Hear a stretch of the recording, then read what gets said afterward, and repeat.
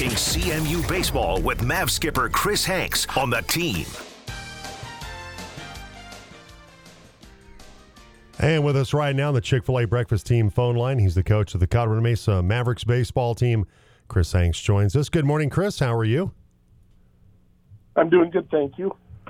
Your team on the road, you went out to Chico and kind of an impromptu series because of your series getting canceled here in Grand Junction because of the snow against Southern New Hampshire. But you go out and take on Chico, an old foe from back in the day. And you also had Northwest Nazarene. Let's go back to that Chico series where you get a win in the three-game series, a 4-1 victory to wrap things up against Chico State. But kind of tell us how that all came together, getting the chance to play Chico State once again.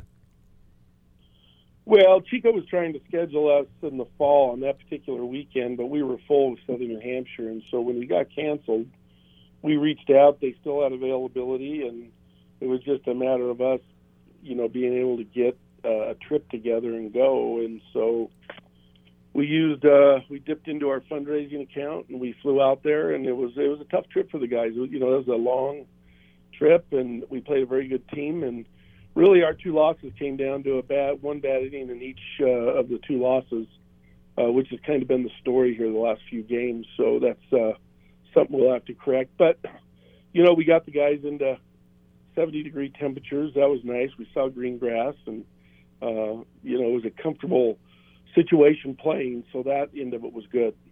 And you got a good performance in that last game of the series from Cole Seward. Went 5 innings, gave up 1 run on 4 hits, and then Anthony Durbano came on and closed the game out with a good kind of old-school Goose Gossage 2-inning save opportunity, or closed it out for you in that situation as he picks up the save, his second save of the season.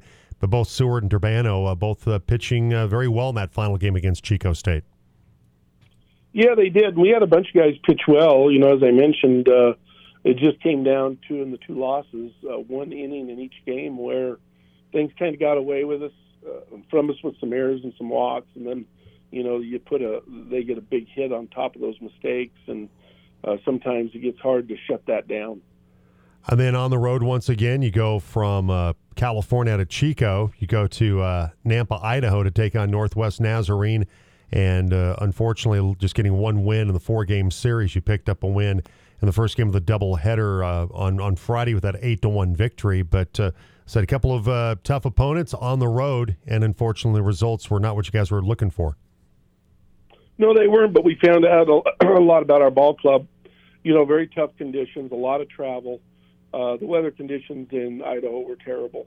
So, it wasn't a comfortable, game playing scenario for either club. And probably on the first day, Thursday, we probably shouldn't have even played, but we pushed the issue a little bit. I think it was a feels like 25 degrees outside with 20-mile-an-hour winds blowing in our dugout. They were tough conditions. But our guys were competitive. We had opportunities to win all 4 games. But again, the big inning was kind of our nemesis. Chris Hanks, coach of the Maverick baseball team, with us. And now, Chris, it's Montana State Billings coming to town. Montana State Billings, they played a game at West Texas A&M and got throttled 22-5, and then faced CSU Pueblo. Took 2 out of 3 in that series against the Thunderwolves. So Montana State Billings, they come in with a little momentum after beating one of your RMAC rivals. Yeah, and they put it to Pueblo yesterday, I think 19-2 or something like that. They're typically an offensive team, and we're doing some scouting on them right now. But basically, in our situation, coming off a disappointing weekend, we got to rebound and refocus, and it's our last opportunity to kind of shore things up before conference play begins. They come in hitting 285 right now. From, like you said, from an offensive standpoint, Montana State Billings, that's kind of what they've always built their ball clubs around.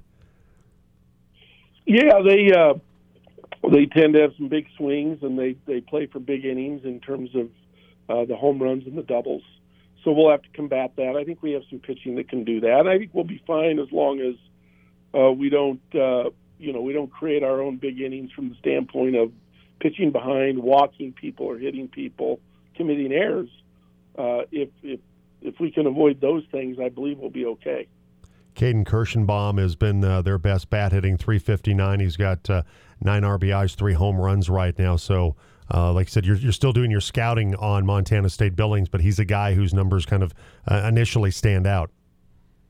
Yeah, they have a few of those kids, and then they have a couple really good arms on the mound. I assume we'll see in the first 2 games, but I don't know for sure where they'll place them because they're on a trip similar to what we did last week. You know, they're in Pueblo right now. They're driving over here tonight. They're going to work out at our field tomorrow. So they've kind of turned the trip into a spring trip. So rotation pretty much going to stay what it's been for the last couple of series, or any changes there, Chris, in terms of what you and Jeff Rogers are looking at? Yeah, we're going to change it up this week. We're going to go with a freshman named Liam Hohenstein, game 1, and then we're going to put Cannon Handy in game 2, and Seward in game 3, and Jacob Rhodes in game 4. All right, Chris, we appreciate the time as always. Chris